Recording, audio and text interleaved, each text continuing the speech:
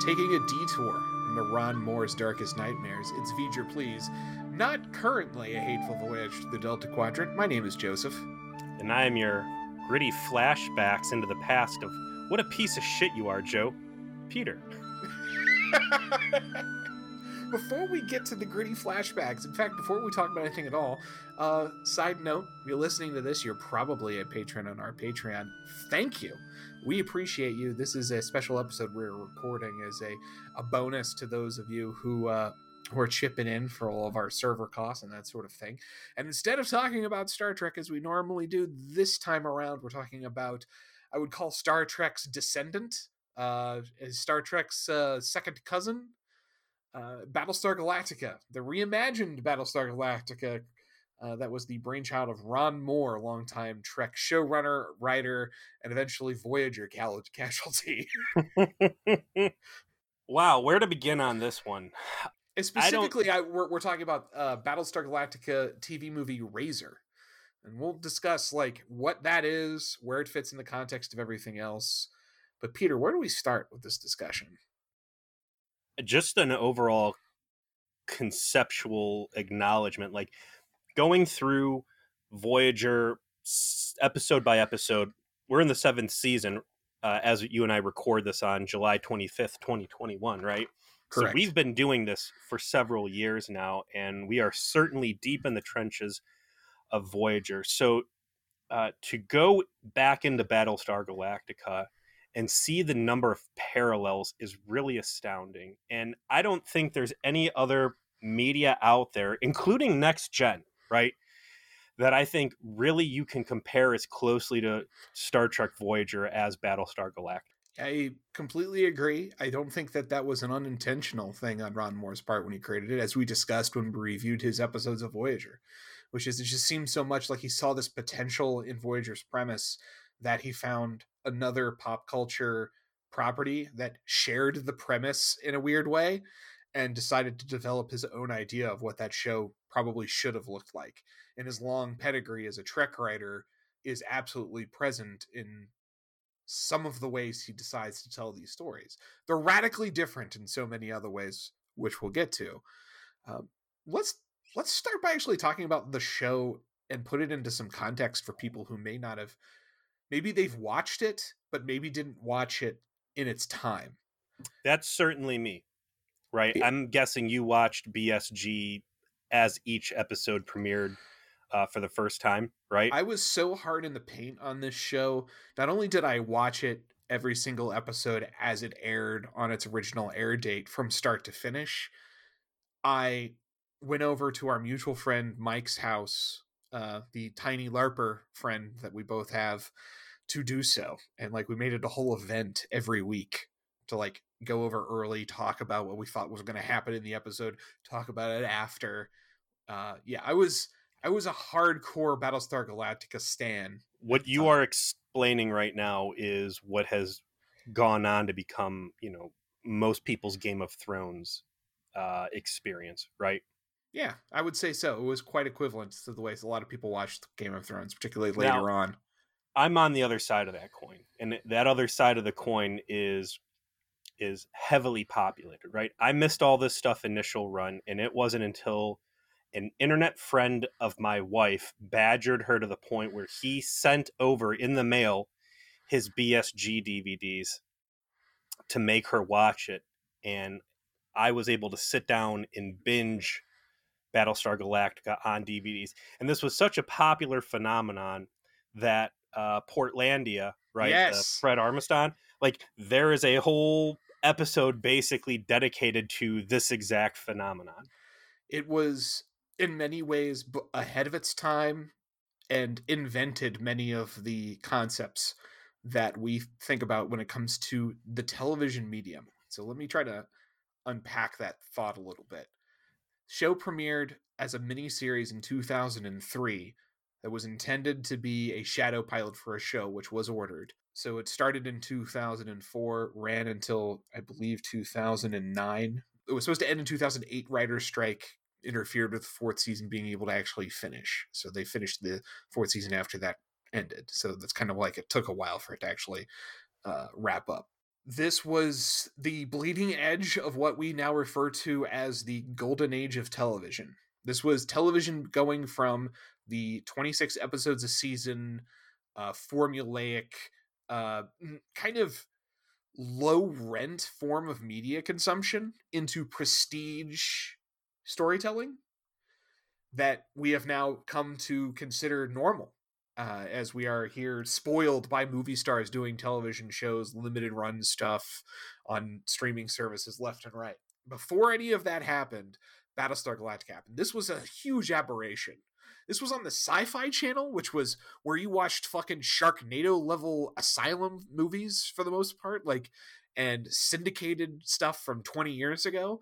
Was a new show on that network, and there was fucking money behind it. Like NBC Universal, who owns Sci-Fi Channel, decided we're to bet big on this idea of doing this intense, lots of like prestige actors that have like done shit and really tell a serious story on the Sci-Fi Channel. And it's interesting too, because like Next Gen coming out, you've already got this pedigree of fan base there. And I don't know how big the original Battlestar Galactica fan base was, but everybody knows the story and everybody thinks they kind of understand where this is going, and chrome Cylons and bright fluorescent lights and disco, you know.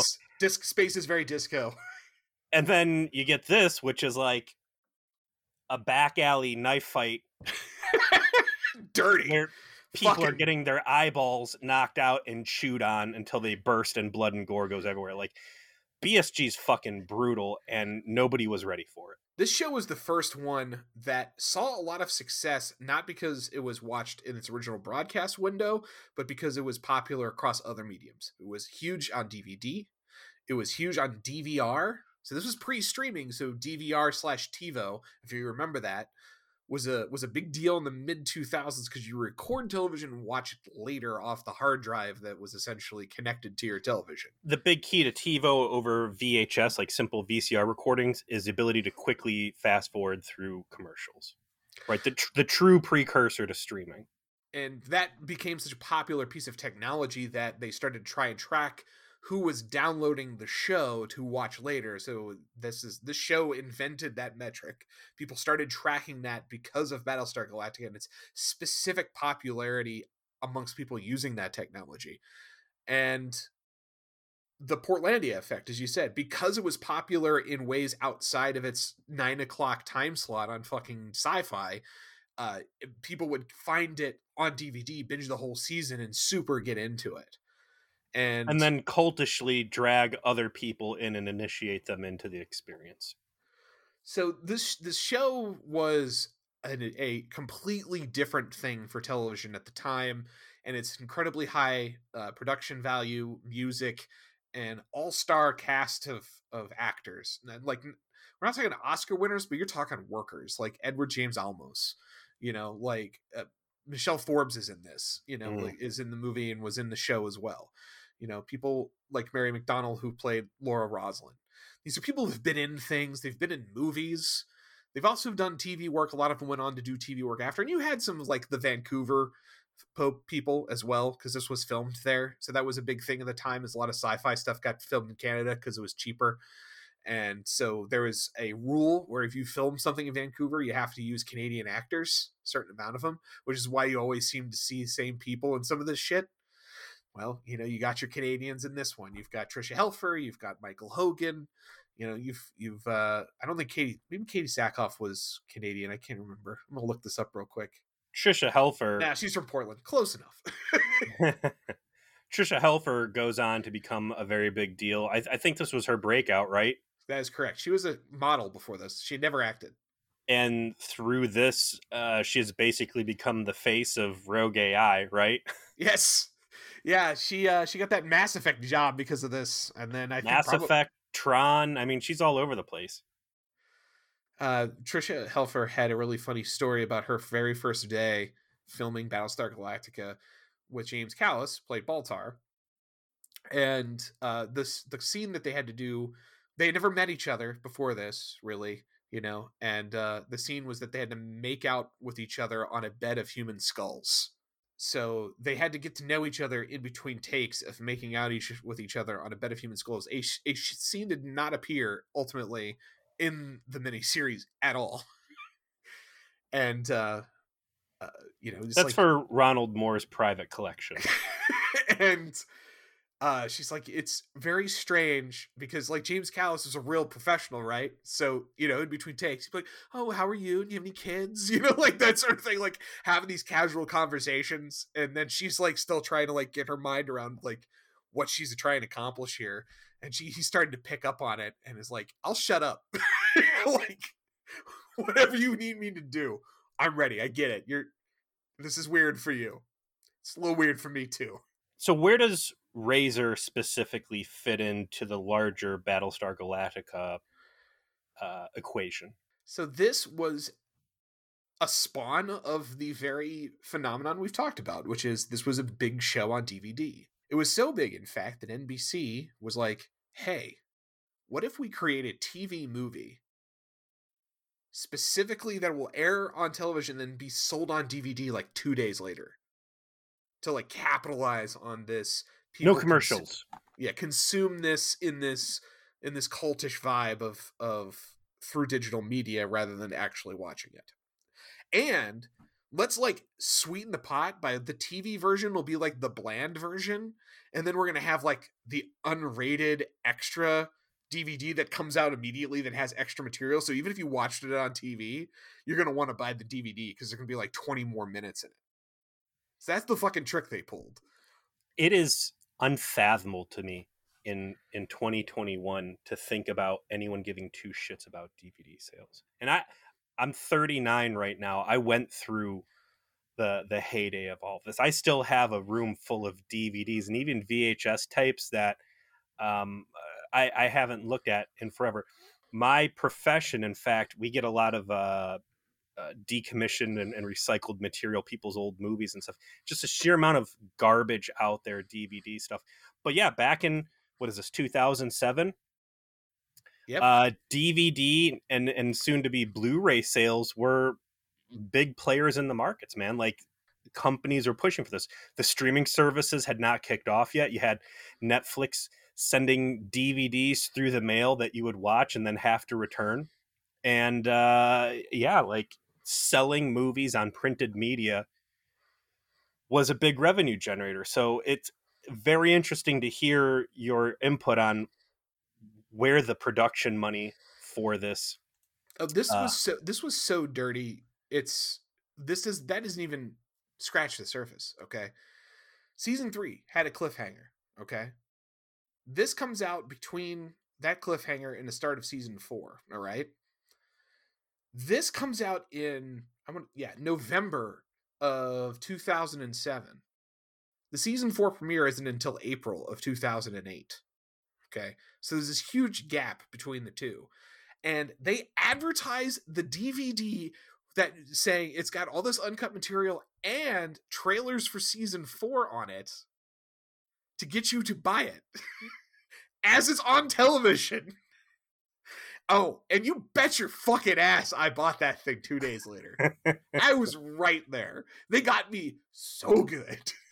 While this was a direct to DVD event, right, with the airplay and then becoming its own DVD movie, it also was aired in theaters. And as my wife was, my wife tells her Discord friends or whatever about where the podcast is at, what we're doing, that we were getting into this, and that spurred its own BSG discussions. But someone mentioned there, and I went out and I checked and confirmed it. So Microsoft actually did screenings of this in select cities, right? Movie theater screenings. You want to talk about some dirty shit, Joe? Before the screening and after the screening, nonstop Xbox 360 ads, right? Oh, sure, of course. Right in the middle of the fucking movie, they stop and insert 10 more minutes worth of Xbox 360 ads, which were universally booed the entire 10 minutes. So whatever Microsoft thought they were going to be like running ads for, nobody heard what it was about because everybody's just booing. And that dovetails nicely into my own experience in watching this movie, or trying to watch this movie, last week, because my wife bought me the Razor / The Plan Blu-ray 2-pack, right? Correct. And I'm like, ooh, shit. We've never watched this thing. It's always just been a back burner thing, because as we will go on, and we've said before, like, BSG ended, like Game of Thrones, ended so fucking badly to me personally, with all the religious bullshit and other craziness, that it turned me off, right? BSG's ending was so bad that despite it was filled with hokey religious bullshit, even I hated it. I don't know. So how There's else I the can put true it? litmus test. Wow. Yeah, even I hated it. So I go to watch this Blu-ray finally, right? And I've got a big badass 4K TV, and I've got a very nice surround sound setup with like Dolby Atmos capability, which I've really been waiting for, like something cinematic to watch. So I'm like, all right, this is going to be it. So I take my Blu-ray and I put it into my Microsoft Xbox One, which is like the only media player I have right now that can handle Atmos anyways. And I put it in, and it is such a fucking miserable experience. This is why I love the fact that Microsoft showed this thing and had the experience. Dealing with physical media in 2021 is disgusting. The fucking menu system on Xbox is terrible. I'm trying to skip around. I'm only getting like half the audio. I'm hearing like people setting stuff on tables, but not the dialogue. And it's so miserable that I stop after 6 minutes of fucking around with this. My wife's like, just bootleg it. We're going to be here all night. And that's what I did. I went on to my you torrent. Literally physically owned this movie and had to bootleg it anyway to watch it digitally. Yes. And after I downloaded it, I also saw the New York and Morty was out. So I watched that first, and it was great. It's the Cenobite episode. Loved it.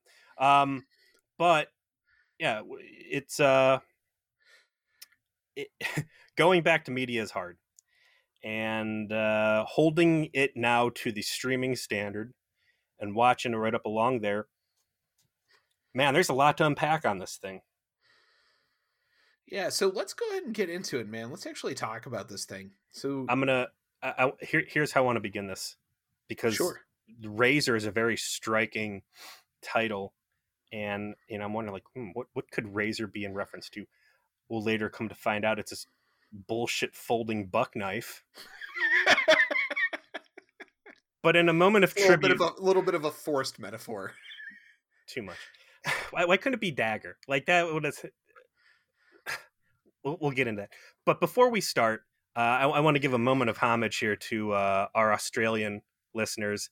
And since one of the main characters in this movie is Australian, I'm gonna give you a little treat. And I'm going to teach you how to talk Australian, Joe. Okay. Oh, wow. Yeah, they really should have been here for this, but that's our fault. All right. I want you to go ahead and say, rise up lights. Rise up lights. Say it smoothly, though. Rise up lights. And that's how you say razor blades in Australian. Every time she says, rise up. And I'm like, rise up lights. It's all I heard the whole movie. That is good. Mm-hmm. Oh, that's good. Yeah, so the main actress in this, Stephanie Jacobson, I don't know if she's like a thing in Australia. It's the only thing I've really ever seen her in, except for Terminator: The Sarah Connor Chronicles, which was a show on Fox like me and 6 other people watched. But she ends up being it's one of those things that they created where like most of the main cast are not in it. Gaius Baltar is there for like 4 seconds, enough for me to be like, and that one scene's enough for me to like sit there scratching my head and be like, wait, where the hell does this all fit? It is. Let me go ahead and say this now. Having watched as much Voyager as we have and harped on the same points over and over, complaints about the lack of continuity, the ship in a bottle episodes, yeah, the conscious decision time and time again to ignore events in your own history and to constantly hold it to Battlestar Galactica, where it's the opposite. Sitting through this and coming in out of I don't know, 5 years since I've watched any of this stuff. Maybe there's something kind of to Paramount's decision to do Voyager the way they did, because boy, trying to watch this thing in a void, I don't know what the fuck was going on. Jarring at the time. Like, this movie is a flashback where the primary story happens before the end of season 2, but the flashbacks within the primary story happen alternatively 40 years ago or like before season 1. The flashbacks are easy. I mean, they're all contextual and they tell a cohesive story. I'm saying, like, everything else that you should know is going on, and that the producers and the show itself is like, well, if you're here, you should know all this stuff. Yeah, I was gonna say, to be clear, if you've never watched Battlestar Galactica, don't fucking start here. For the love of Jesus, don't try and pick up here. You will be so lost. Even if you did watch Battlestar Galactica, like I did, but it has been years, don't start here, because you're not. I'm sitting there, and I'm seriously like, man, maybe there was kind of something to Voyager's decision to make everything a little self-contained, because going real deep into the paint, like deep in the weeds on an expectation that you're going to know where each and every one of these people are at this exact moment in their journey is very presumptuous, and it can make for a very difficult experience to just kind of come in cold. The premise of this movie is to tell the story of when Lee Adama was in command of the Pegasus. What Ron Moore said was that was chosen because that was something fans had said that they, were kind of upset they never got to see, because Lee became the commander of the Pegasus late in season 2, and then essentially right after that, you get to the finale where they time jump into season 3 because of their settlement on New Caprica. And so you would presume stuff happened between he takes command and ultimately they end up finding New Caprica. And this is filling in those details to say, here is a story of Lee in command. And also, what is another thing we never got to see? Well, we never got to see what the fuck the Pegasus people actually did before they found Galactica in season 2 as well.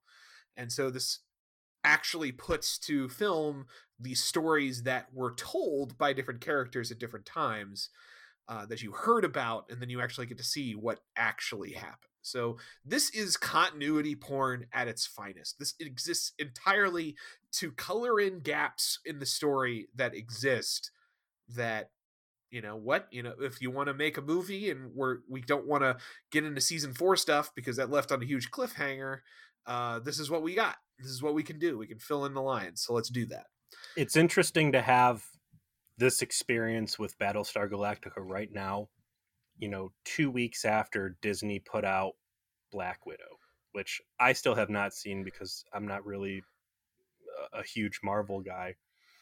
But I've always resented these, whether it's DLC in video games, like the first Deus Ex, where like he does his Alaska adventure or whatever. Oh yeah. He has or these movies where it's like you take the timeline of the thing you're interested in and then like pinch to zoom 3 or 4 times into one little section of like, we're going to tell this grand story now. And it's going to be so fucking sweet and blah, blah, blah.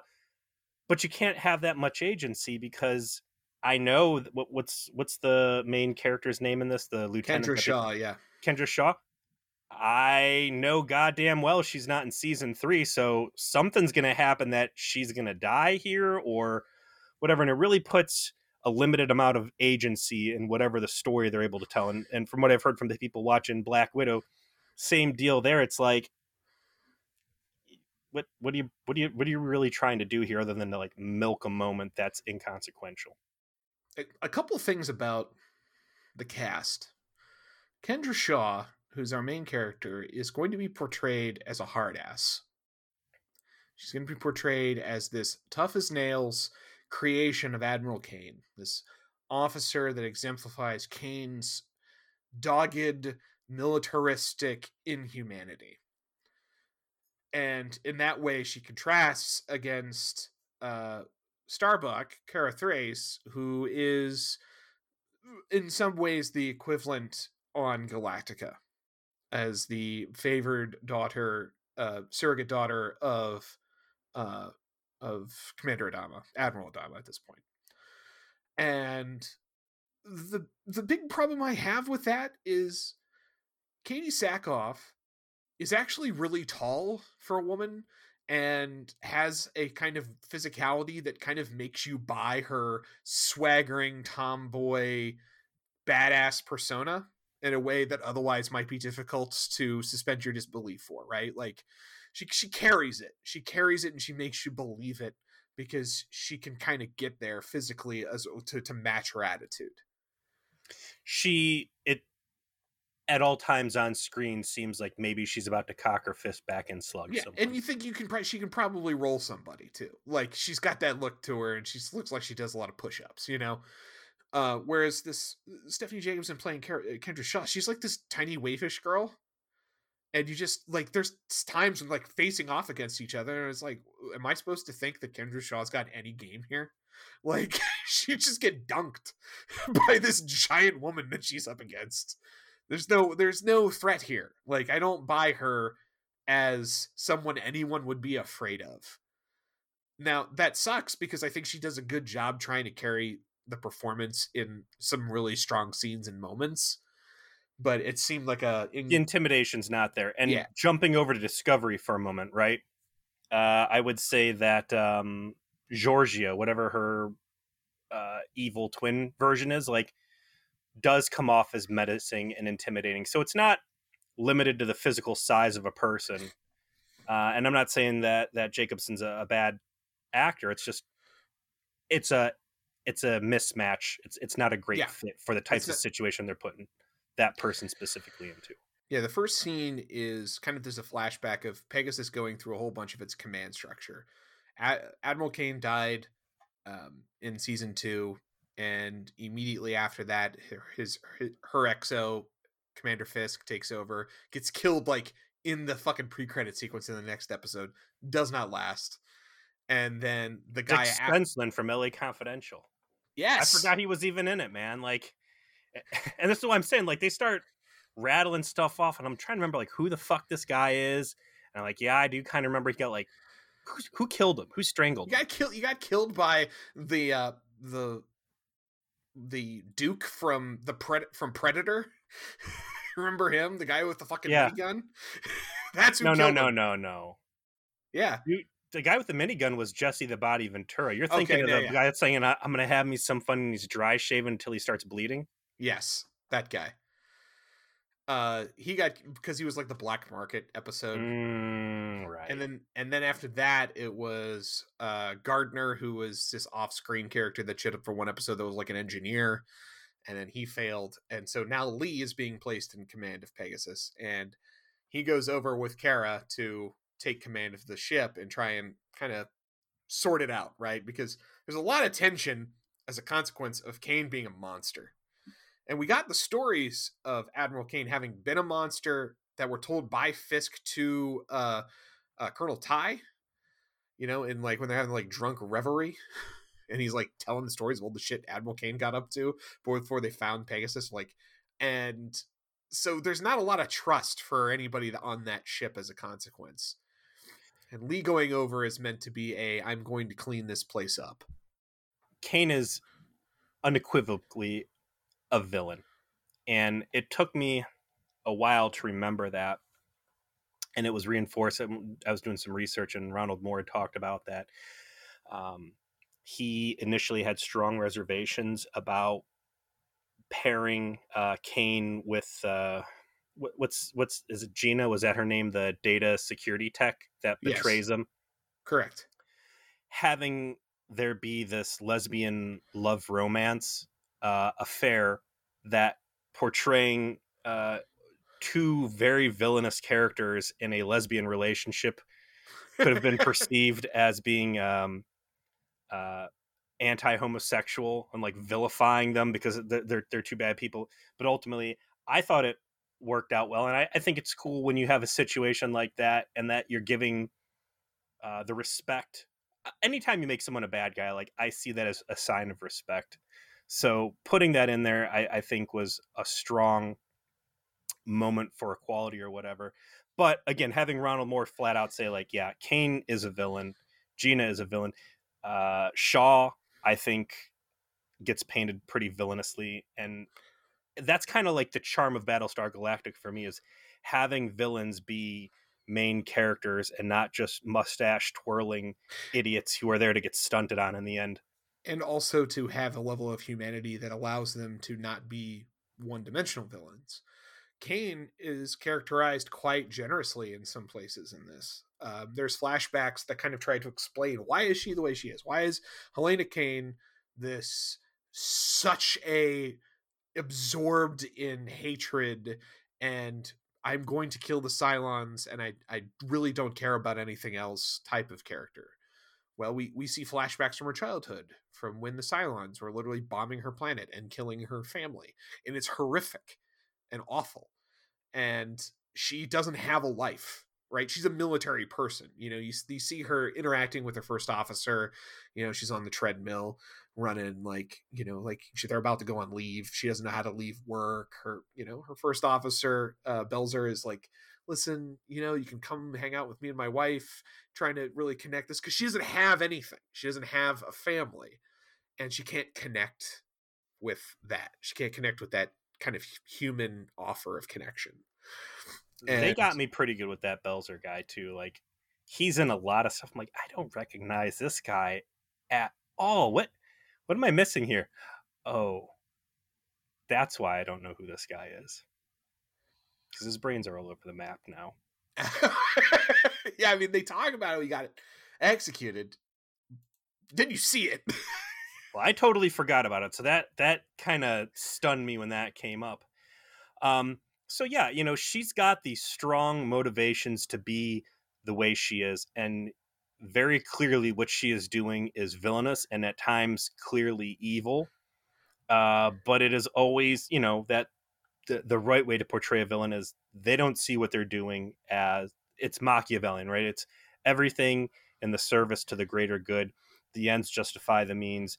Raiding civilian fleets and stealing resources from them and massacring them if needed to keep, and then leaving the survivors to die straight up. Yeah. But, all those resources are on deck when they meet up with Galactica, and would Galactica be able to get through the things and does the things that it needs to save the day at the end if she hadn't made those choices when she did. So it's muddy water all around. And that's what the show does best, just like you said. Like, there's a scene late in this in the show where it's Lee and Admiral Adama talking about why Kane did what Kane did, and ultimately how those things could possibly be justified, when Admiral Adama says, listen, I'm lucky I had you here. I couldn't have looked my son in the face if I had done those kinds of things. I'm lucky I had Laura Roslin here in my fucking face every day, because when I had those stray thoughts to act like that, I had impulses to draw me away from doing that. What if I were Admiral Kane and I didn't have any of those impulses? I probably would have done the same fucking thing. And that kind of bridge is the way this show's storytelling is always perfect, right? Like, they never miss when it comes to that kind of stuff.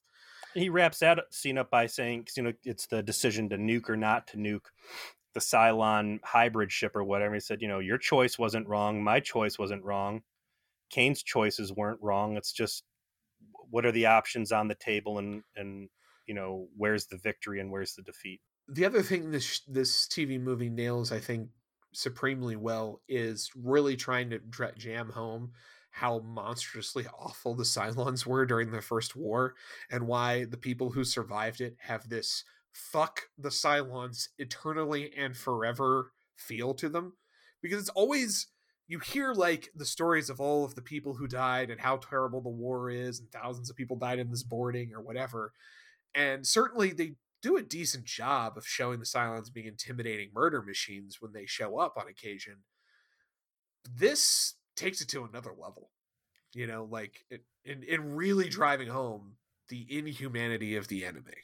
So I did see this, and that was something that always kind of like stood out as a straight thought, because once I completed the initial run through Battlestar Galactica, I was like, man, I really remember like these Hellraiser scenes with like military people walking around a cathedral of flesh and like gruesome people getting skinned alive, and like just these brief flashes. And in this, when we do have one of the flashbacks of Admiral Adama back in his Viper pilot days, crash landing and walking into this fucking Terminator research facility where it's like straight up Fucking horror Hellraiser. movie. Yeah, straight Yeah. up. Yeah, absolutely. Just a horrific horror movie setup. I'm curious what the cut scenes were, and it had to be stuff like this, right? Like, could you get away with showing that kind of stuff on Sci-Fi Channel? It was not on the TV cut. This was definitely some shit that was on DVD only. Let's not get too ahead of ourselves, because that whole sequence I think is deserving of some discussion, because it is like the most hot and cold and most like cool and fucking ridiculous thing. But the story continues in what you would call the present day, which is this end of season 2 era, when Kara Thrace is still alive. The big thing that happened at the end of season 3 is Kara Thrace died during season 3. She comes back at the end of season 3, so she's definitely still alive at the time this is happening. But this is why they had to dig back into continuity, because they can't really tell stories to explain what the fuck was going on at this point. And Lee calls Shaw to his office to be like, yeah, so Admiral Kane thought you were great. Other two CEOs thought you were terrible. The last one busted you back to lieutenant and had you peeling potatoes. So who are you? And a lot of the time when Kendra Shaw is talking about her past, what you get instead are these flashbacks we're talking about. And specifically the flashbacks to the things the Pegasus did. And we get a little bit of her backstory through that. If she's been assigned, this is before the attack, humanity is having a great day, as they do. And she's been assigned to work on the Pegasus under Admiral Kane, as a stepping stone to her career in the fleet. She's apparently the daughter of someone important, some politician, and this is something she's going to babysit Admiral Kane for a couple of years, and then she'll be able to get in the fleet command, and she's got this whole dream. It's like this Good Shepherd setup, people who did not want to be on a military space vessel for any longer than absolutely necessary, and then tragedy strikes, and before you know it, you're stuck working deck 15 forever. She gets to the ship. You get her meeting a number 6 copy named Gina, that is on the Pegasus, working on their computer systems. It is helpful redheaded version of Tricia Helfer that directs her to the CIC. Admiral Kane busts her balls a little bit after she shows up, has a laugh about it with her CO, normal stuff. And then you get Hoshi, who is a side character that become much more prominent in season 4. Actually, like, he becomes a big, I guess we'd call him even a recurring character by the time season 4 rolls around, to like take her to her quarters. And then that's when the Cylon attack happens. And this is a good time to bring up the CG. CG of the show is starting to show its age. I remember it being pretty dope at the time. But man, watching this in HD now, you're like, this is definitely something that was made about 15 years ago. It is by no means as bad as Voyager. Oh, no.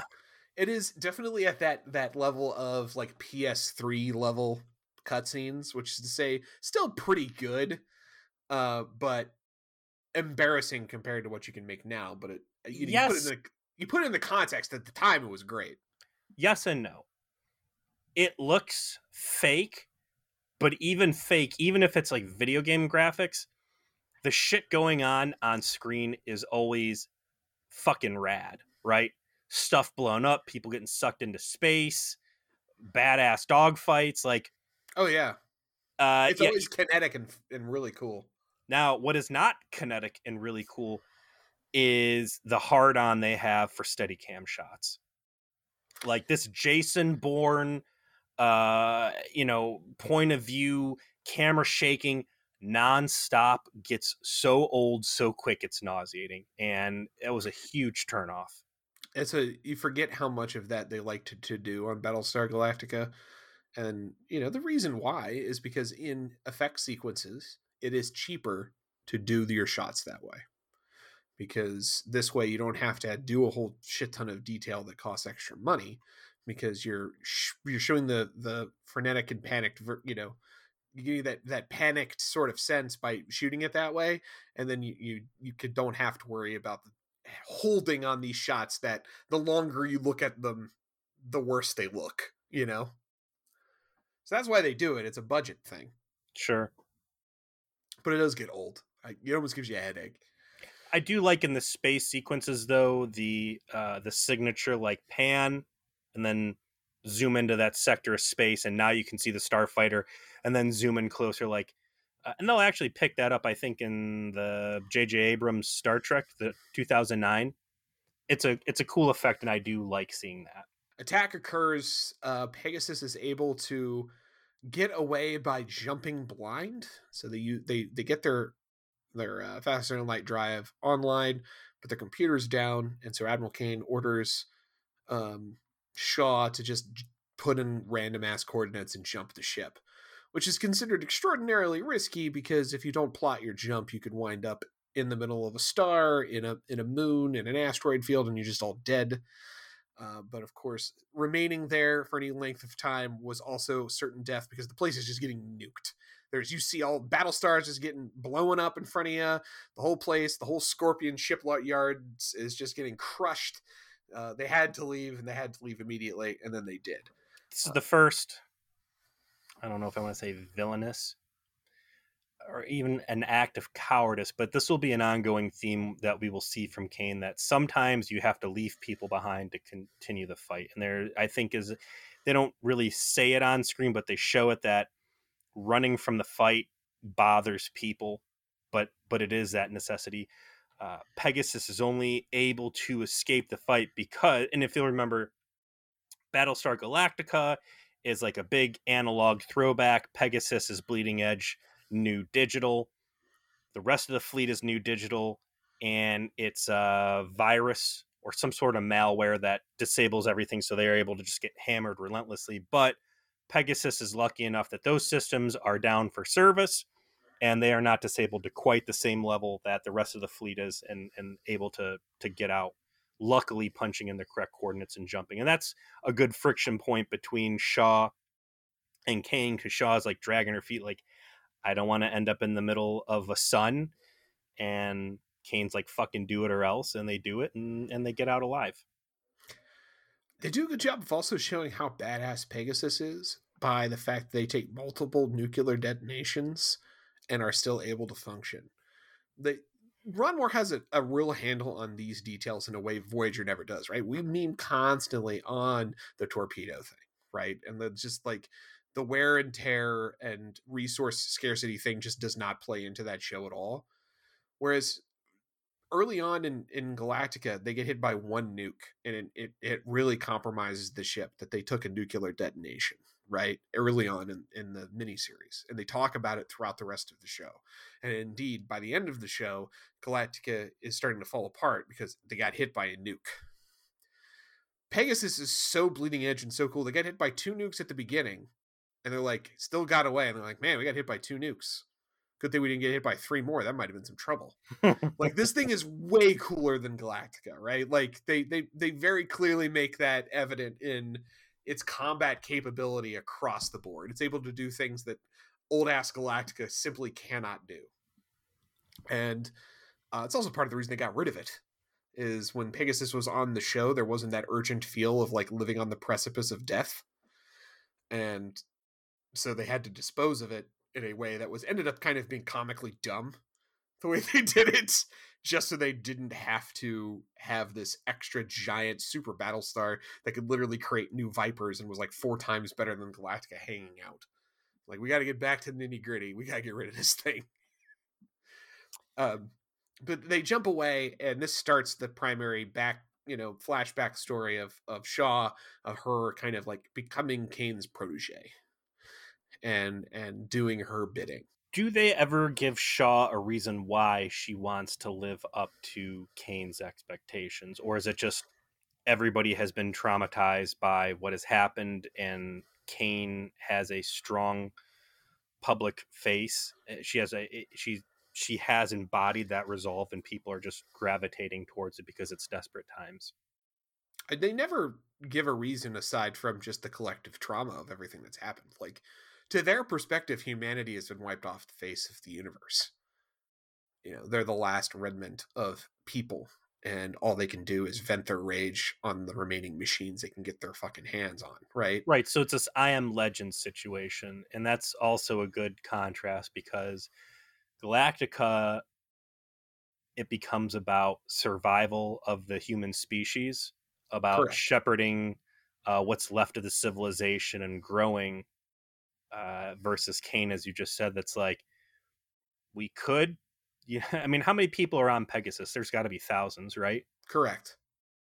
You could go off and recolonize and all that other stuff, but instead we are going to dedicate our purpose here forward, not in saving the human race, but in exacting revenge, however possible, on the people who have attacked us, or, you know, the robots that have attacked us. Current day story continues in Lee deciding to make Shaw his executive officer as a way to bind his command to Kane's legacy. Kane being an important part of what happened to Pegasus, and a lot of people, as he puts it, holding the torch for her. And so he recognizes it's necessary if they're going to move forward, that he has to recognize, you know, there's a bunch of this crew that loved Kane, and I have to show I appreciate what Kane did for them to get them to this point. How did Kane die? I don't remember exactly. She was shot by Gina after Baltar let her go. So Baltar was brought in to interrogate Gina, and Baltar was aghast, of course, at what happened to her because of his constant sexual relationships with number sixes, and as a consequence released her and gave her a gun and said, do whatever you want to do with that. And so in the aftermath of the battle against the resurrection ship, Gina was able to get to Kane's quarters and shoot Kane in the head. Lovers quarrels, man. I mean, it comes back around pretty nicely based on what ends up happening here. Shout out to Michelle Forbes. What a fucking pro. Like, she does a great job playing Kane. Like, you get what she's going for with this, man. Like, there's a steely resolve in her eyes at all times, you know. She gets the character, she goes all in on it. I mean, it's typical Michelle Forbes. Forbes always delivers. I am curious to see the chain of events that led to Forbes being cast in this role, specifically after choosing not to go into Deep Space Nine to portray Ro Laren, and instead the invention of Kira Nerys to fill that void that her decision to try and pursue film or whatever. Like, how does she reconcile things with Ron Moore and be like, yeah, you know, hey, sorry I left you high and dry in that Deep Space Nine thing, but yeah, I'd love to do a season worth of this. I mean, she really only ended up doing like 4 episodes of BSG, and then this, you know, in this movie. So it wasn't a huge commitment, which was probably the difference. Maybe she did a season of True Blood, Yeah. I think, at one point. I mean, she's there for a good time, not a long time, whenever she's in something, you know?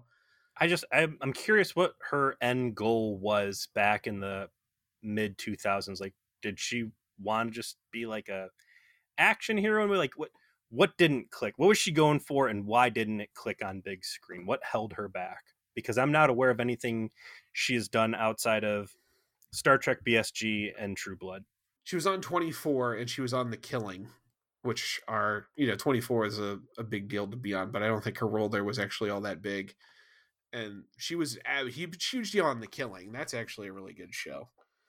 And that came after this. Definitely came after this.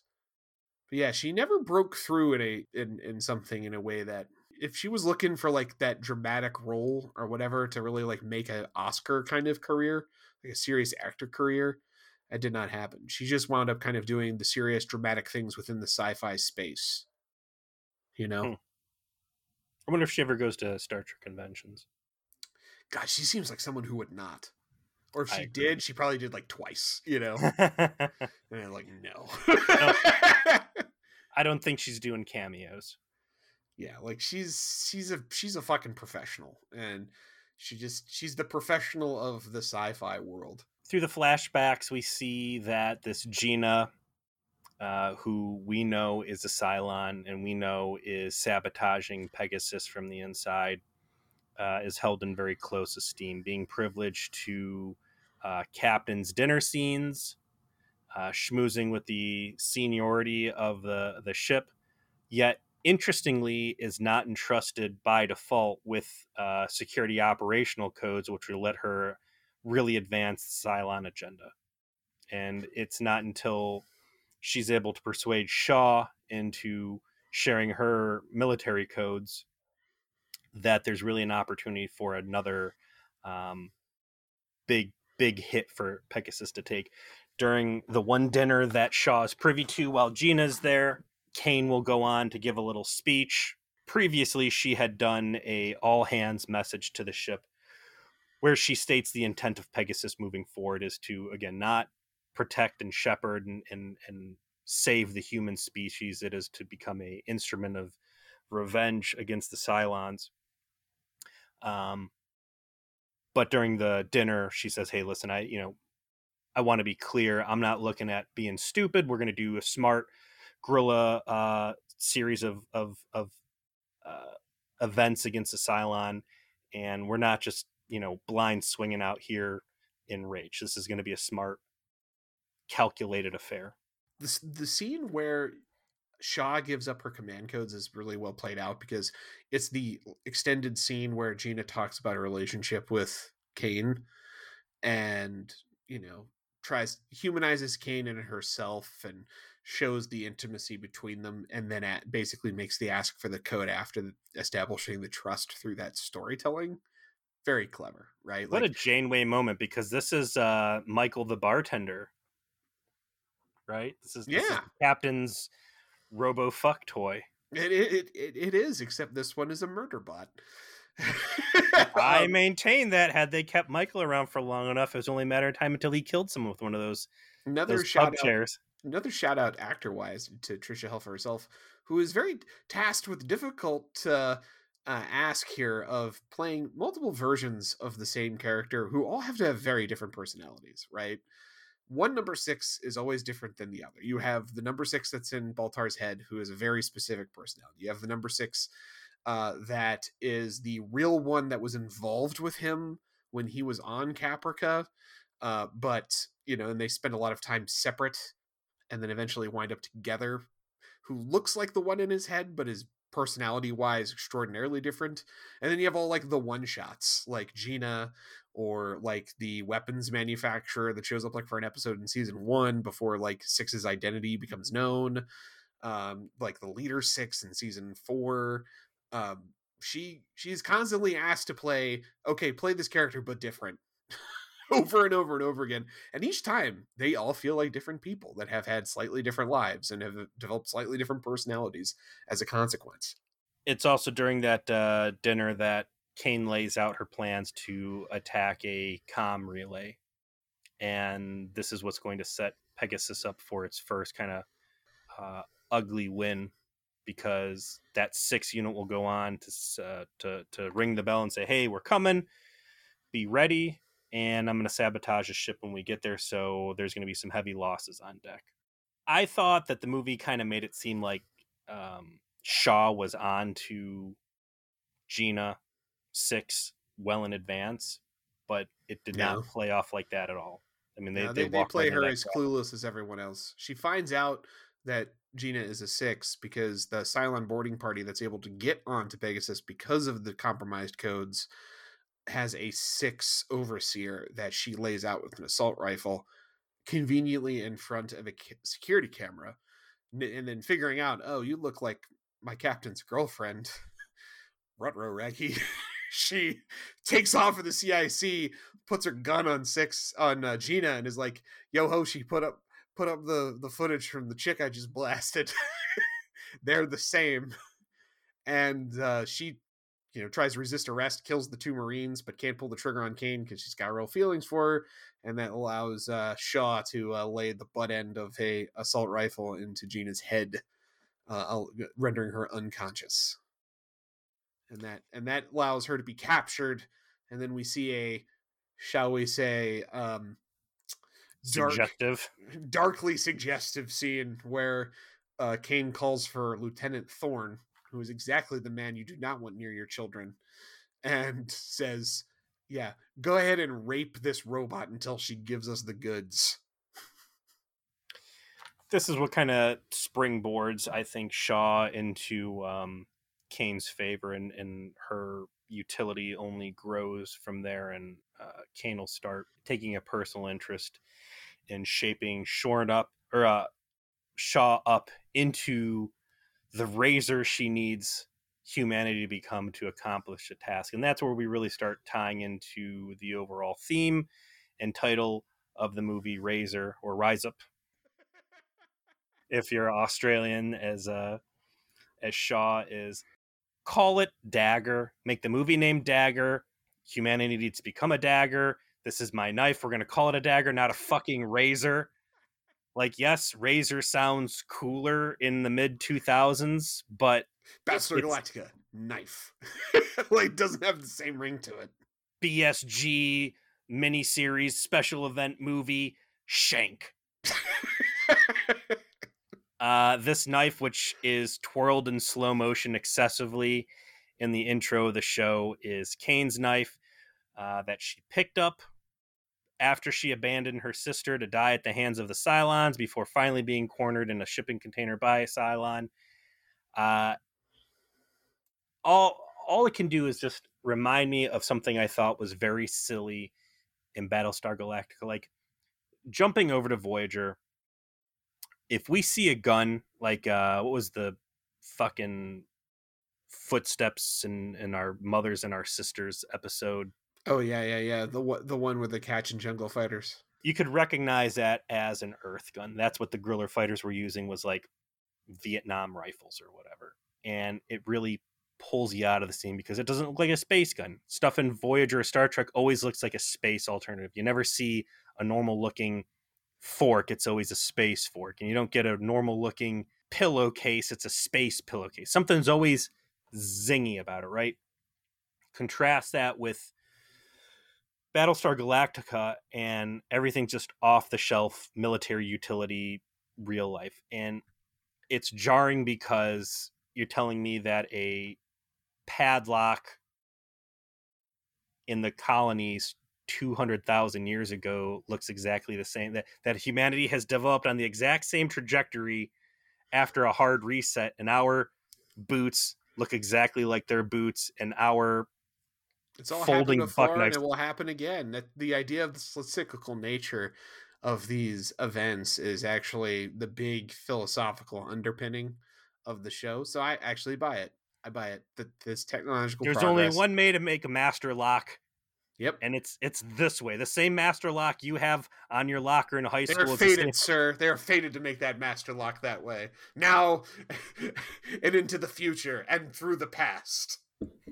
The master lock shall always be this way.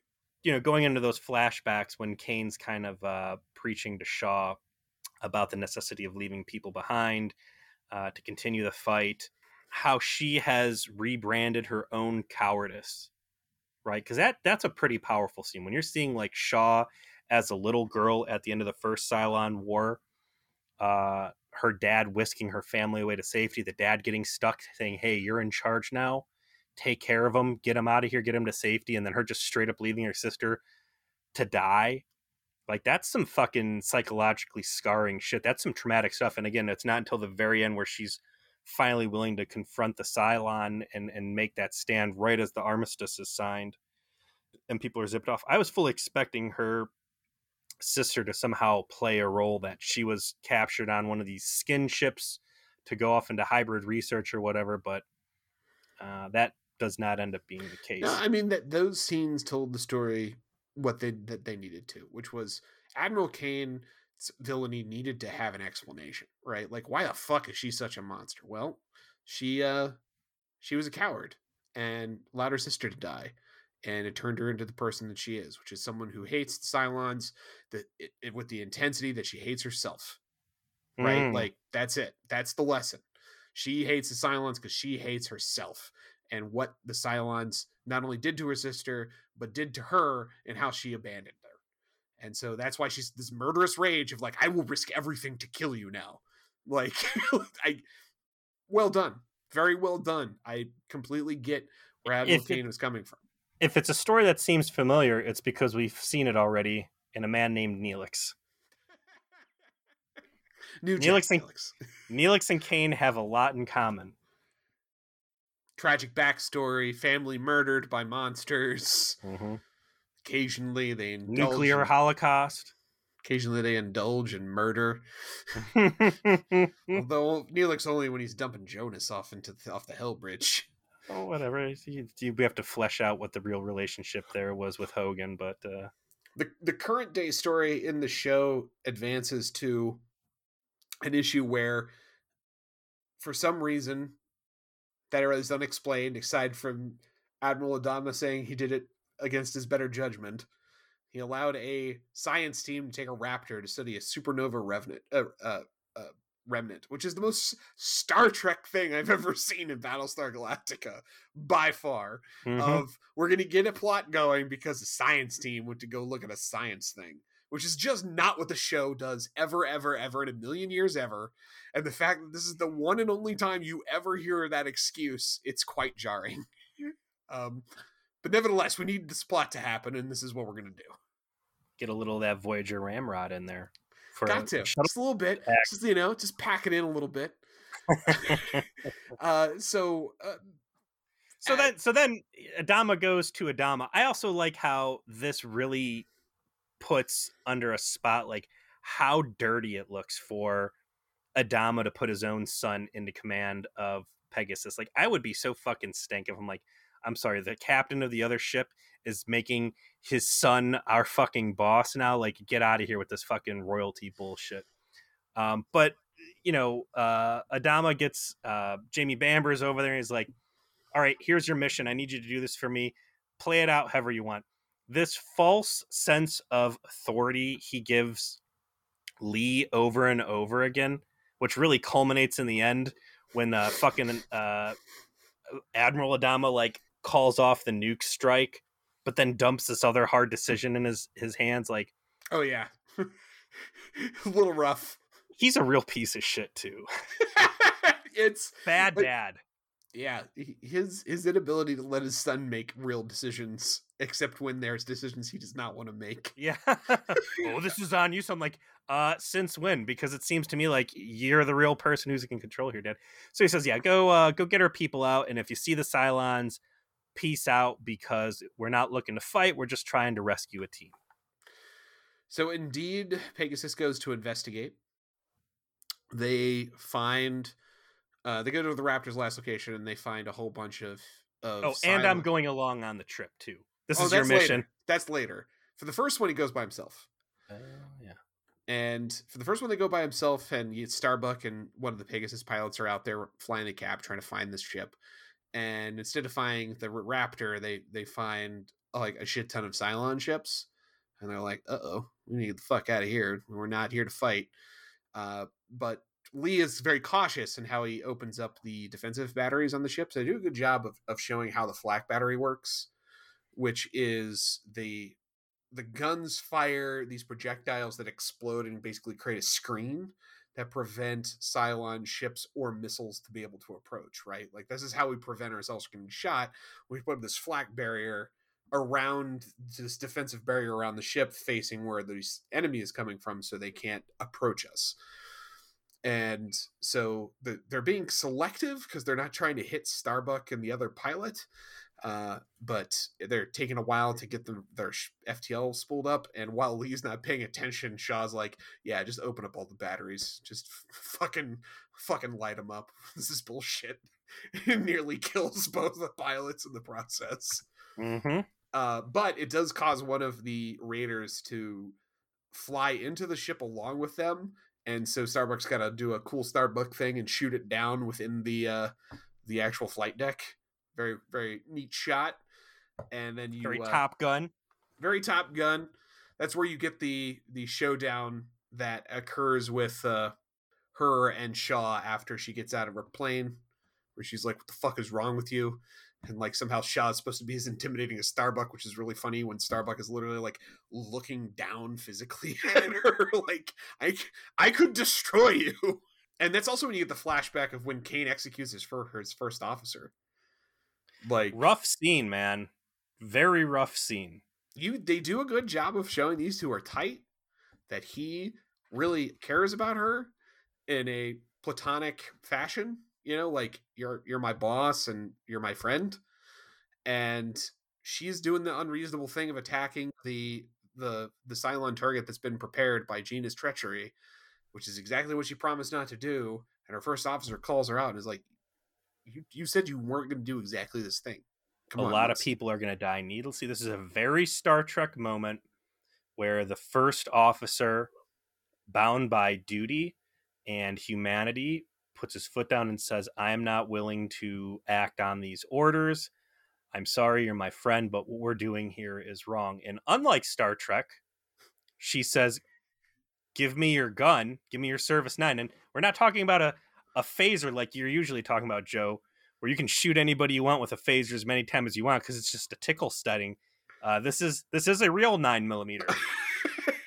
And she shoots him in the head and puts his brains all over a light, bright map behind her in front of the entire bridge. And everybody's like, holy shit. And then she's like, Stenzlin, aka Fisk, you're promoted.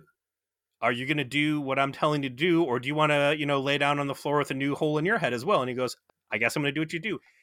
And the trauma on his face, I really like what they do with Fisk through the rest of this, because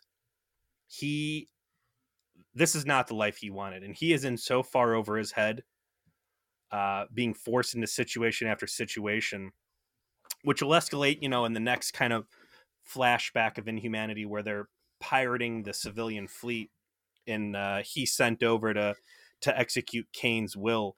And ultimately it's Shaw that has to step in and be the hand of agency to push the villainous agenda, because this guy's just not cut out for it. No, and Fisk is a coward and also aghast humanity wise. Like, yes, he actually is like, no, this is bad. I don't want to do this. And also does not have the stomach for it. Coward is probably the wrong word to describe that in retrospect, but and so he's beat. I think he's a beat dog. Like, he will do what he's told, but there's a certain level of just not able to pull the trigger that he has. The cowardice he has is that he is not going to cross Kane, and he is not. He has a going moral to cowardice against Kane, sure, but he does not have the fortitude to be the monster that is required in the scenes he's being put into. So when Shaw says, like, questioning orders is a bad move on this ship, like, it's a pretty cool flashback into like the most extreme measure of that possible. I had forgotten that in the show they had said that Kane executed her XO. So again, that all kind of stunned me. That's coming out of nowhere. And again, a good moment to vilify Kane to offset some of the other sympathy that the show had built up. It reminds you that while there is some sympathy for Kane, she's still wrong. Like, she's still doing incorrect things. Her death was a good thing. 2 over on that too, right? Because killing her XO, wrong. And continuing to push into this meat grinder trap that they walked into, also wrong. The big reveal though was that they pulled off the raider that came in, and it was not what they expected. It is in fact an old style Cylon raider with tin can style old Cylons on it. And that's when we get the big group scene where we see some of the characters that do not appear for the rest of the movie, as Adama, Roslin, Colonel Ty, Baltar, Head Six, Sharon. Everybody gets their scene discussing, like, the fuck is this thing doing out here? Because the Cylons being into, being machines, they don't allow prior generations to exist. They get scrapped. So why are these old antiques out here flying around with these old antique Cylons in them? And that's when you get backstory from Sharon, who is brought down in her handcuffs because she's still a prisoner at this point in the story. who explains, "Oh no, a whole bunch of the old style Cylons got away with the first hybrid, which was our experimentation in creating a human machine combo creature, and they took a really religious bent with it and are defending it to this day. And so it could be that these are the Cylons that are defending it, and that's when you get Adama's flashback, which is both the coolest thing followed by the stupidest thing followed by the most horrific thing that happens in this whole movie. They flash back 40 years. He's flying his Viper in a huge battle. And the battle is that scene is probably the coolest one in the whole movie because it is in the war. It's like multiple base stars, multiple battle stars duking it out. You see that one of the battle stars is getting the shit kicked out of it, so all the Vipers are trying to clear out all the raiders that are near it to allow it to escape. They fucking fail. The Battlestar explodes. You hear their screams across the fucking radio. It's very Horrors of War, very well done. You're like, oh, this war sucked. Like, I get it. Like, you see this taste of this. You saw the taste of what happened with Kane. You see this. You're like, no wonder everyone who survived this did not like computers. Like, they were done with this shit. And he gets pissed off because this Battlestar blew up and you had to hear their dying screams. He wants to kill more Cylons. And he goes into the atmosphere and like dogfights a guy, but in doing so damages his Viper and he has to bail out. He's a total badass during this whole scene, right? He's like a badass Viper pilot. He's shooting everything down. He's awesome. The guy they got playing Young One does a really good job capturing the Adama essence too, I feel. Yeah, he's got this real low voice, you know? He's trying forcing it a little bit, but it works. The stupidest thing that happens, probably the least Battlestar Galactica thing to ever occur in an episode / movie of Battlestar Galactica, is as he escapes the Viper and is parachuting down, free falling before he opens his parachute down to the planet, he is pursued by a Cylon that is the one that ship he blew up, trying to shoot him. And he's having this mid-air fight that would not have belonged in a James Bond movie in its most cheesy form. Like, this is some Black Widow MCU shit, right? Like fighting after you're falling out of a helicopter against your fellow goons. It is not at all the gritty realism that we've come to expect from this show. The CG is terrible. It is the dumbest thing. He gets the chute open. They both land there, and then he welcomes to Earth him with a crowbar. Like, this sequence is dumb. What are you doing? Husker's a badass. We get it. Thank you. Yes, Bill Adama is the coolest guy. We got it. That's going to be a great story to tell the guys over Cold Ones tonight. Yeah, like, get back to the ship. What'd you do? Well, let me tell you about my day. Mm-hmm. Yeah, it stood out as so dumb because the show does a great job of making the stakes of these conflicts, the Cylons, feel very real and grounded and have a lot of weight to them. And like escaping a fight with the Cylons is actually like something everyone breathes a huge sigh of relief when they successfully do so. And here you got fucking young Bill Adama having an air shootout with a fucking free falling Cylon only to end up killing him with a crowbar. He was only missing a catchphrase at the end. The Cylon actually gets its hands on Adama, and instead of just ripping his legs and arms out of their socket, yeah, there's some sort of slap fight, and he hits his chute, and like you said, the Cylon falls. He gets in there, but the warehouse they crash in it's off. Something's wrong here. In the investigation that young Adama goes through on this, he sees like the leftovers of the torture devices that have been set up. And when he puts his hand within this weird tank, he gets these visions of what happened in this room. And that's when you see some fucking Event Horizon shit. It is these flashback tortures of the Cylons experimenting with the flesh of these captured humans, and it's constant screams from. That's what got me, like, rewatching this. It's that all of these victims are just constantly in agony, just screaming at the top of their lungs about the pain they're suffering as they're being mutilated by these machines as they like pull their eyes out and keep them alive and learn Yeah. It's it's a pretty classic trope at this point. We see it in the Matrix, specifically the new Renaissance Animatrix series, Terminator Salvation, right? That moment Mhm. where the war brings AI to learn it's going to need to infiltrate, and to infiltrate it's going to need to learn about the creators and how does muscle and skin and bone work while the person's alive, just being alive while you're being dissected. It's always hard to watch, and that is certainly the case in this.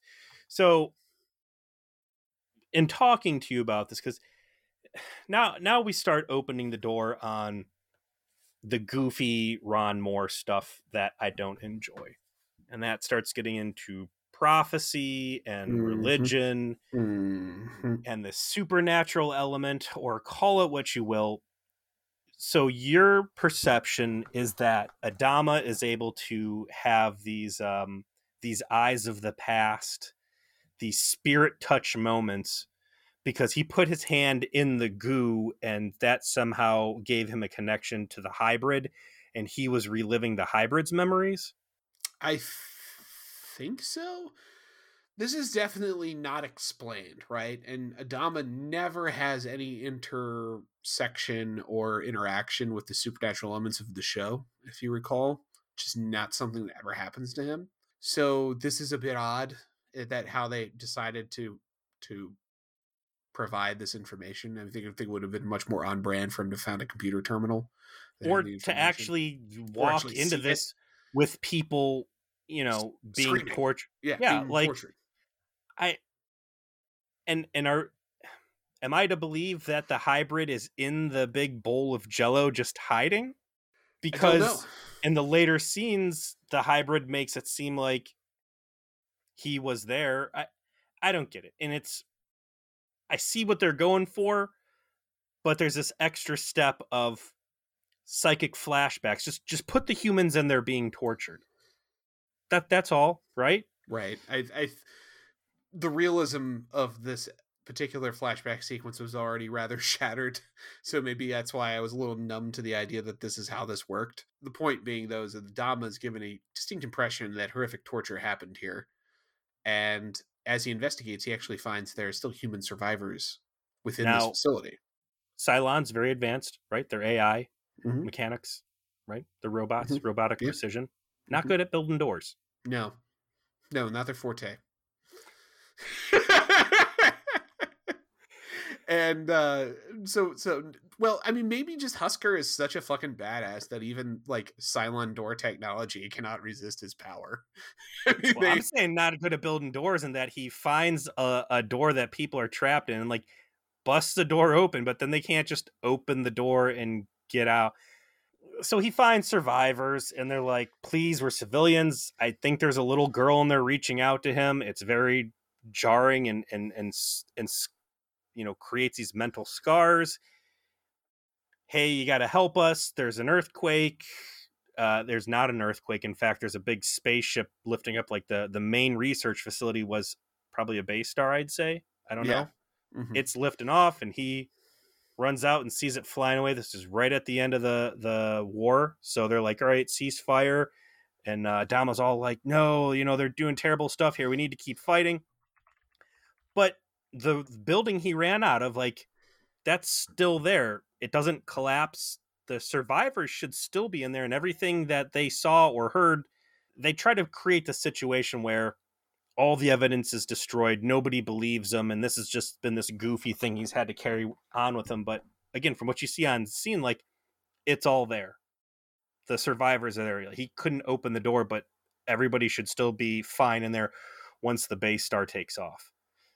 So that's like a persistent flaw I feel in this movie, is that the story they're trying to tell is not necessarily being supported by what you're actually seeing happening on screen. The flashback establishes Dama's personal connection to the concept of the original hybrid, that he may have in fact been in the facility where it was created, and that creates the urgency that the ramrod, the gentle ramrod, that causes the rest of the plot to happen, which is Adama's like, we're fucking finding these people. We're destroying this thing. I think Ramrod's too strong. Ramrod, the Ramrod moment there is I let a group of scientists leave in a Raptor to study space nonsense.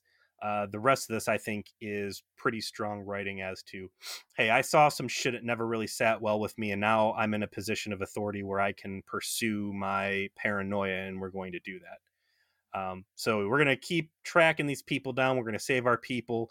Lee, you're in charge of this important thing.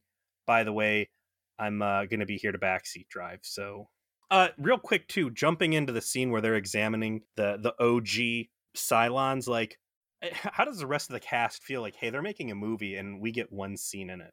And they're bringing in like completely new characters and taking these guest actors. Like, here's this thing, and we're not getting any of these paychecks at all. Well, I mean, they had the one scene, so they did get their paychecks, right? Like, that was the thing, is most of these guys didn't have to work. The only ones who actually had to work the whole thing were Sackhoff, Edward James Olmos, Jamie Bamber. It's about it, right? Tricia Helfer for part of it. From the OG cast? Yeah, maybe. Then the rest of them had to do one scene. That's pretty lit. Baltar walking around with like his angel. I'm like, are they angels at this point? Are they time traveling to look at key moments? Like, I don't get what's just it's confusing. The head Cylon, the projections of Six and Baltar that are ultimately in actual Six and actual Baltar's head are what you would call Old Testament style angels, which is to say not like angelic beings of good, but indifferent agents of, the divine creator power. It's very Old Testament, very I guess you'd call it Kabbalah type of thing, I guess, and incredibly pretentious, and even I hate it. Yes, Ron Moore doing the religious stuff he loves that I don't think he does a good job with. Could not leave well enough alone in this show, unfortunately. Yeah. To its ultimate detriment. Agreed. All right, so we have mostly caught up on all of the flashbacks, save one important one, which is you already discussed, which is the execution of the raid on the civilian ships. We find out about that because they're planning the op against the base star that has the original hybrid on it. And in the planning, Lee has been informed via Rosalind that Shaw was involved in the massacre of the civilians that has been hinted at and discussed previously. We finally do see it. And as you said, they find the civilian ships. They go to the main civilian vessel. That's where we see Laird, Chief Laird, who is a character from Pegasus that is a minor character throughout the show. He's like the aerospace engineer that got recruited, which is kind of like the way they discussed this before. And you see the escalation of the conflict where the civilians realize what Pegasus is going to do. They don't want to cooperate. Kane has had enough of their bullshit. He says, execute whoever you have to until you get what you need. Fisk doesn't want to do it. And it is ultimately Shaw who has to pull the trigger to kill Laird's family in front of him. That is his wife and kids, to end the opposition to them on the ships and allow them to disassemble them for parts, take all of their useful people, and leave the rest of them to die.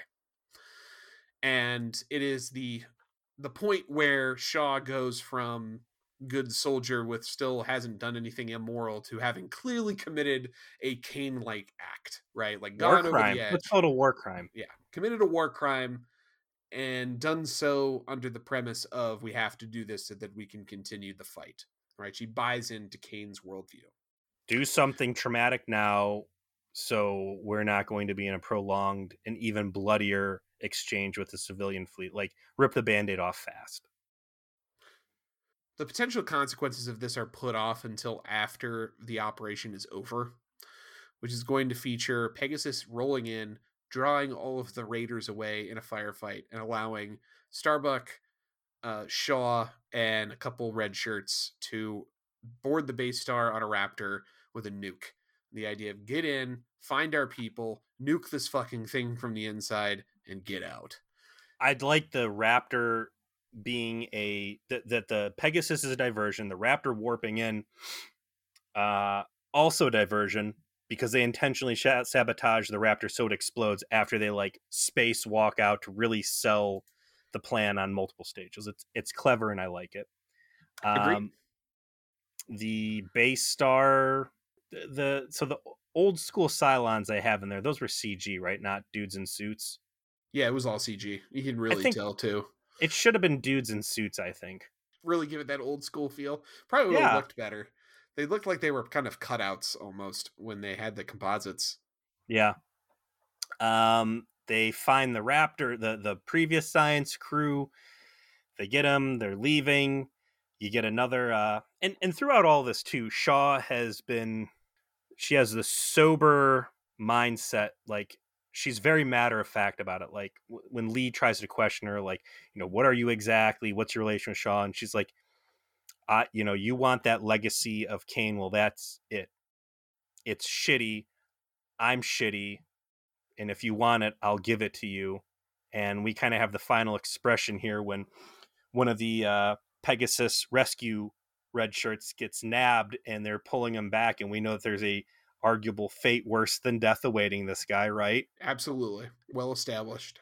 So Shaw mercy kills the guy and everybody's like, oh my God. And it's like, okay, well, maybe that makes sense, except for like right after that, then they shoot a couple of the Cylons with their regular 9mm bullets and it kills them. And it's like, well, fuck, man. Maybe if you your should have looked bullets, those guys up. yeah, like we're jumping the gun here, man. Come on, dude. Like if you're shooting the Cylons and your bullets are bouncing off, then yeah, you mercy kill. But if you could have just shot the Cylons, you guys are real pieces of shit. Shaw gets shot during the rescue, and this necessitates the thing you predicted from the start, which is, well, she ain't in the show, so something's going to have to happen with her. Mm-hmm. The nuke's detonator is broken. I liked the was the gunnery sergeant chick that was with him too. She had that look like weathered, I've done this for a while kind of like look to her. It was a good casting choice for a small role. They've got communications problems. The base star's jamming, so Pegasus can't communicate. You get this illusion of control in the CIC between Adama and his son, where he's like, well, fuck, our team's probably dead.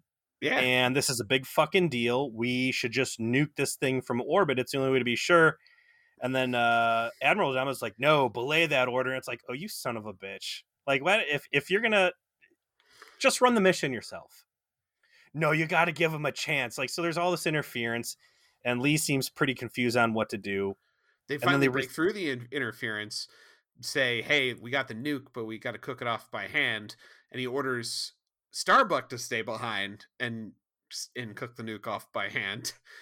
And she's like, okay, yes, sir. And that's when Shaw pulls a gun on Starbuck and says, you guys should get out of here. I'm going to go ahead and sacrifice myself because I am a piece of shit. So I'm going to do a little heroic sacrifice business to rectify the scales of morality. Well done on her part. Her sort of like desperate realization that she needs to pay back what she's done, and Starbuck ultimately relents, of course, and gives her a salute, which was a moment of respect that made a lot of sense because they had a very tense, didn't like each other, and then she's respecting, like, yes, okay, I get it. I'm respecting you. This is a big There's thing a lot her. of reading between the lines, and again, to contrast this with Voyager, I feel like in Voyager they would spell everything out. I'm injured. I'm not going to survive this. It's my place to blow the nuke up. I have things I have to atone. They don't say any of it. They show all of it through the acting. It works. It's powerful. As you said, there's this antagonistic relationship between the two of them. Starbuck's obviously relieved that she's not going to have to fucking die there. Hey, what are you doing? Shaw, you know damn well what I'm doing now. Fuck off, right? And I also like the follow-up at the end when Lee's talking to Starbuck, and Starbuck's kind of shitty about it. Like, I don't know, maybe she was fated. Maybe she just had it coming. Like, there's still this flippant regard for Shaw and the things that she's done. But before Shaw has a chance to pull the trigger on the nuke, she decides to do some sightseeing. She literally has a bullet through her abdomen and decides to haul this nuclear weapon through this thing with nothing but her fucking Service 9. But just happens to get to the hybrid's tank. Yeah, it was like right around the corner. It was who would have known that the escape route was right next to the hybrid tank? I would say that this is probably a measure of the religious element, which is the hybrid knows he's going to die, so he likes to have this conversation before he does, so he, gets the Cylons out of the way of the path, whatever. She gets there, and that's when you see the old ass hybrid who can actually talk, unlike the other hybrids we've seen through the show who just ramble, in their tanks and don't say anything. This one's actually having a conversation with her, and knows all about her, knows her history, says she asks if she wants to be forgiven, and then lays down a prophecy that Starbuck is the angel of death and humanity will follow her to their end. And she tries to impart that message to Lee before communications finally shut off again. Cannot do so, and then pulls the trigger on the nuke. Ending her life, ending the life of the hybrid, and destroying the base star. So let's step away from Razor for a second and look at the greater Battlestar Galactica story. Like, what the fuck is Starbuck? And I remember watching it being very confused. There was some great fan theories I seem to recall that like Starbuck was actually the child of a hybrid, number 2, the one that was murdered. Like, is she an angel? There's all this prophecy and stuff they're laying out. I remember there's like a real distinct lack of payoff, and it just seemed like this concept that flops. Like, she is supposed to be this pivotal character in humanity's destiny, but it doesn't really pay off. And there's this, how did she come back from death? That's never really resolved. Like, what the fuck? I mean, if you're the expert, lay this out for me. Sure, I'd be happy to. The real answer is that Ron Moore wrote himself into a classic corner, couldn't answer those questions, and just literally did a Deus Ex Machina at the end, which is why the ending sucks, right? Like, this is why the show's quality level was extremely high at the start and ultimately descends in a linear path towards its ending, because it cannot explain itself well enough to the point where you have the last thing they do is a desperate cash-in continuity movie to try and solve some of their own mistakes for the sake of the story, right? I do think that there is something to the idea that she is the Starbuck is originally a child of a humanoid Cylon model and a human, because her father is an unseen character except in one episode where he is apparently a pianist and artist, which the unseen humanoid Cylon model was an artist as well. And so that makes sense that before that model was boxed, eliminated, removed, that perhaps some amount of them intersected with humanity and came back thinking we shouldn't exterminate them, right? That's always been the fan theory, that's who Which her dad Ron was. Moore did specifically veto and come out and say, no, this is not the case. Let it go. Which is unfortunate because that actually would have tied things together in a way that made everything make a little bit more sense of why she was such an important character, such that all of these weird medical, physical things that were never explained happened around her. But the truth is, there is no explanation. And in fact, Ron Moore eschewed ever offering an explanation on purpose, as if to say, it either it doesn't matter or you not understanding is the point. It was the arrogance of the creator at a maximum, and it is why it was very off-putting. Stupid. It is stupid. It is stupid. They put all of this out there and then chose never to explain it on purpose. And this movie, again, watching this movie after watching the series and having that much attention in such a pivotal moment, draw attention to it and just completely whiff moving forward is... I think the writer's strike does bear some blame for why none of that panned out at the end, because they now thought they may never finish the show. The writer's strike very nearly killed Battlestar Galactica, and they had to rush to finish it once it was over. And so perhaps that is part of the reason why this stuff never got the development it was supposed to at the end of the 4th season, providing the context for all of the stuff that you would expected. That is speculation on my part. I think it was that Ron Moore couldn't come up with an explanation, so he chose not to. And just instead chose to have a speech at the end where Baltar says, yeah, a lot of shit happened that none of us can explain. So, you know what? Let's just go with that. They all get back. They have their little final send-off to the late XO. Starbuck says, hey, I'm going to transfer back over to Galactica because you're trying to kill me all the time. Haha. See you later. And that's it. I have their scene drenched with sexual tension, as they always do. Like 4 seasons of will they or won't they fuck energy that gets so old after a while between the two of them because they just don't know what to do. It's interesting you say that because I didn't pick up any of that through this watch through. Like I couldn't. Yeah, they really... didn't have a lot of it. It was really just that last scene where you have that sort of energy that they throw against each other all the time. This definitely was not an example of them doing it a lot. Overall, though, Razor's good. It Very depressing. incredibly depressing, but is a perfect example of the quality of Battlestar Galactica when it is good. I will say that unlike Game of Thrones, which I think ended so badly I never want to watch it again, I do in fact enjoy watching Battlestar Galactica episodes still to this day. Like, it has rewatch power over me. And if you've never seen the show, even with what we're saying about the ending, I think it's worth watching. I think it's very good, and it's good enough through its best moments that it overcomes its worst ones in the aggregate. And this is a fine piece of that canon, if dark as hell. I like the Shaw character despite not being physically imposing enough for the Starbuck face-offs. I think she would have been a good addition to bring into the show moving forward. So instead of her being a character that only exists in a little blip of a larger story during this movie, there could have been more. Physical mismatch aside, she was an excellent actor and did a great job with her performance. And I like the character as a concept, and I like the character as an execution.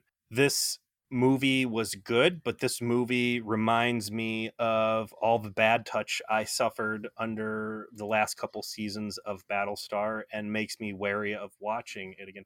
I agree that Battlestar was a great series to watch one time, but I have no desire to get back in and watch them take the wild potential of season 1 and season 2 and how they mistreat it by the end into the trudge that the end of it becomes. I want to jump back to something we talked about during the season 6 rip. Could Ron Moore have saved Voyager? What would Voyager under Ronald Moore had been better?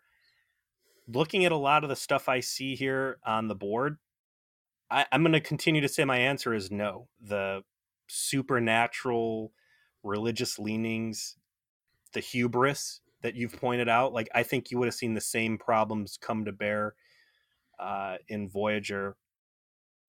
And I don't know, watching this has kind of knocked some of the nostalgia off of BSG for me, and I think I'm going to be a little bit more forgiving of Voyager moving forward, just because, like, going back and trying to watch this just felt like such a mess trying to remember all the little plot threads and where things were. Like, in the heat of the moment, very fulfilling, but coming in cold, extremely difficult.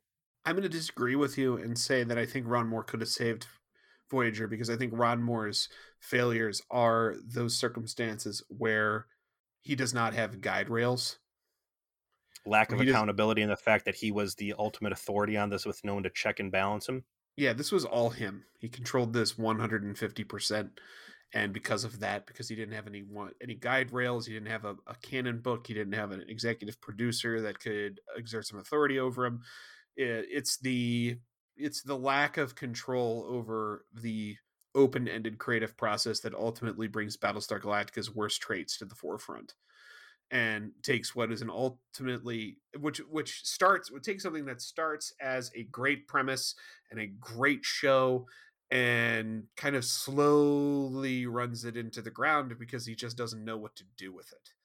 And if he had a structured environment, but yet the freedom to tell the stories he wanted to tell in the way he wanted to tell them, I think that is where he shines creatively. And I think he could have easily done that on Voyager if he had been given the ability to do so.